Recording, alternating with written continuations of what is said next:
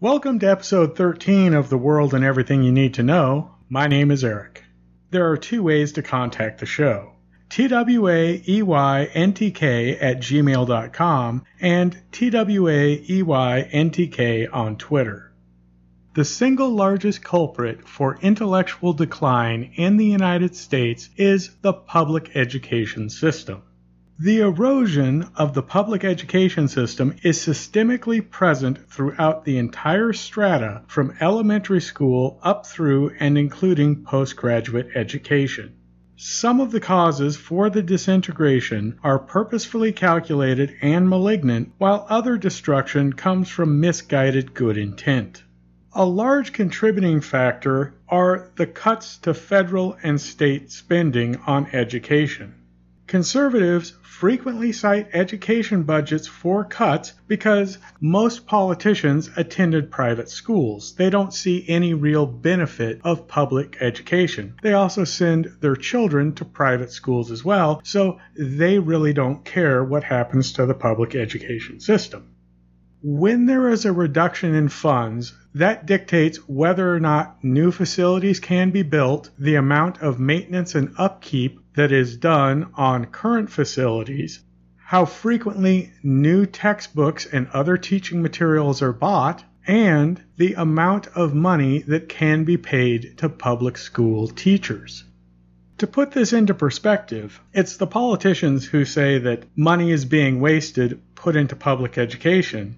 In 2015, the big five oil companies in the United States earned a profit of over $150 billion.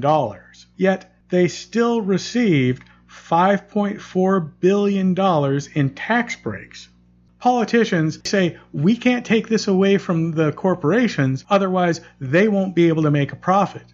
Another reason they give for not taking away that tax break is prices at the pump will shoot through the roof. Now let's take a look at this here. $150 billion and $5.4 billion in tax breaks. When people take a look at the budget allocated for public education, it looks like a lot. This is an unfair representation because it covers the entire strata.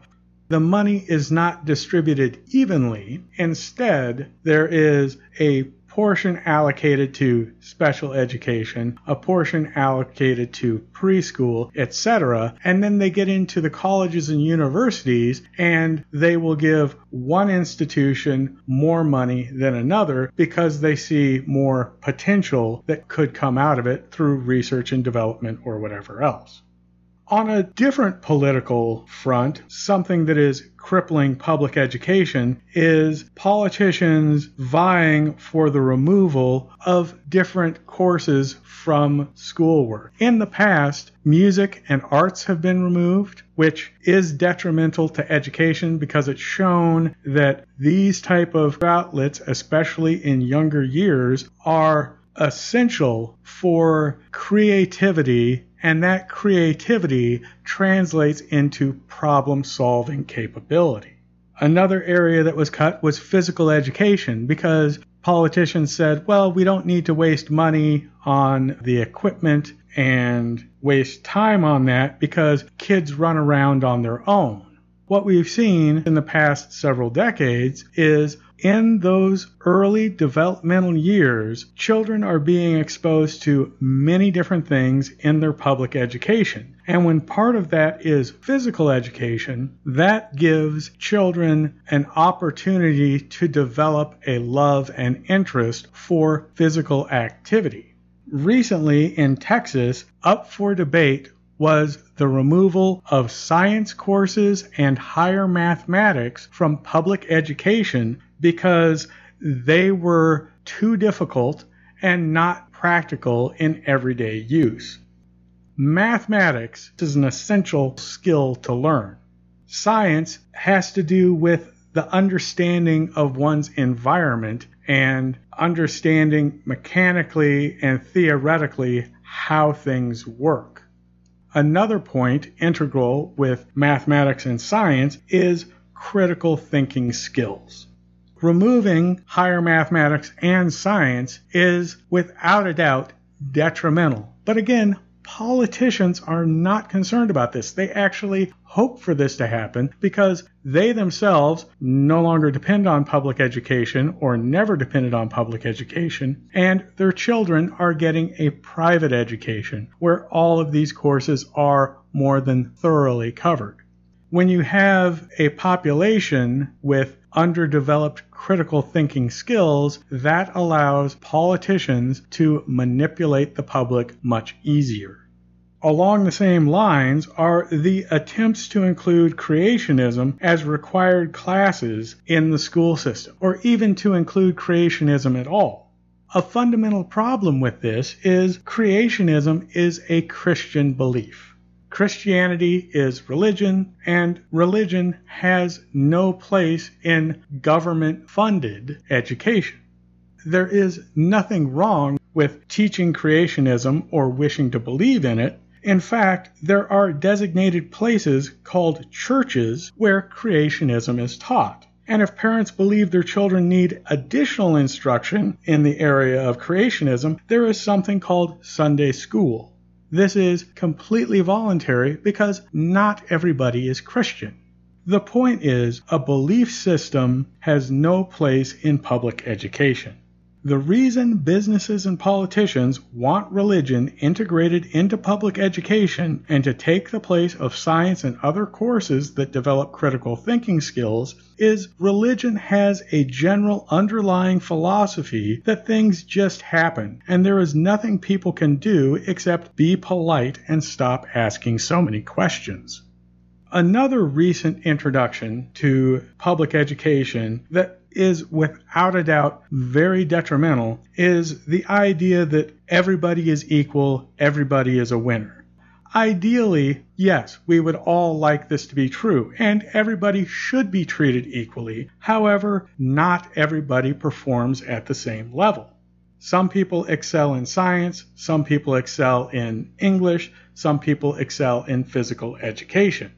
That's part of the reason why there's this grading system, is to see how an individual is doing compared to the rest of the class. With no child left behind, if children received grades below a certain mark, the teachers and the administration were penalized.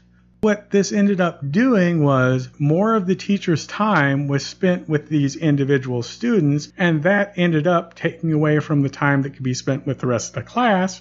As a whole, the class suffered.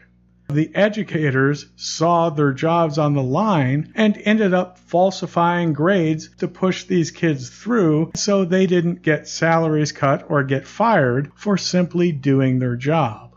Don't get me wrong, individuals with learning difficulties do need special attention. That's why there traditionally have been special education classes. This is another modern problem that was put in place with only the best intent. Integrating learning disabled individuals into the classroom, getting taught the same materials at the same rate, two things are going to happen. The people with learning difficulties are not going to understand or benefit from the majority of what's going on. And the teacher is going to have to spend more of their time with these people who need more attention. That takes away from the rest of the class. Their normal education is lowered, and the exceptional students who could benefit quite substantially from extra attention are brought down to more of an average level. This is a lose-lose-lose situation. Nobody is benefiting by having people with learning difficulties in regular classes. The argument for the people being there is putting them in their own classes and giving them special attention. This is very degrading to them. It's dehumanizing, and it doesn't allow them to socialize naturally. This sounds convincing on paper, but in practice, this makes no sense because, in fact, Exceptional students get one-on-one special attention as well to help hone their abilities, and that's seen as a good thing, taking them off individually, giving them special guidance to help their exceptional abilities. At the collegiate level, 20 or 30 years ago, colleges adopted a for-profit business model. What this means is, in order to make ends meet and to increase their profitability, they loosen the standards for admission. People who do not normally score high enough on exams to make it into these institutions of higher learning are admitted because the institutions want those people to pay tuition. If this was all that the colleges and universities did, it would end up reflecting bad on them, because a statistic they put out to help drive up the number of people who want to attend that school is the average grade point of the people who graduate from the university, along with other statistics like job placement, etc., etc. In order to keep this grade point at a respectable level, or even a very high level, what they've had to do is loosen their grading standards. Part of what they've done in order to do this is they remove more of the difficult classes from the core curricula. The problems that are occurring are compounding over time. It is important to understand that the erosion of public education is gradual. It does not happen all at once. It is bit by bit. Reducing the budget one year and then reducing it by a couple more percentage points the next year or 5 years in the future compounds itself into a very big problem. But because it slowly happens over time, many people don't recognize the disintegration as it is happening. In the United States, there is no question corporations own politicians and use them to change laws and regulations that favor large business entities. This is not limited to tax loopholes and subsidies like the oil companies benefit from. It includes a restructuring and reshaping of society and its standards that greatly benefit corporations while limiting the power of the average individual. Corporations want an uneducated public. Undereducated individuals have a harder time realizing when businesses are taking advantage of them.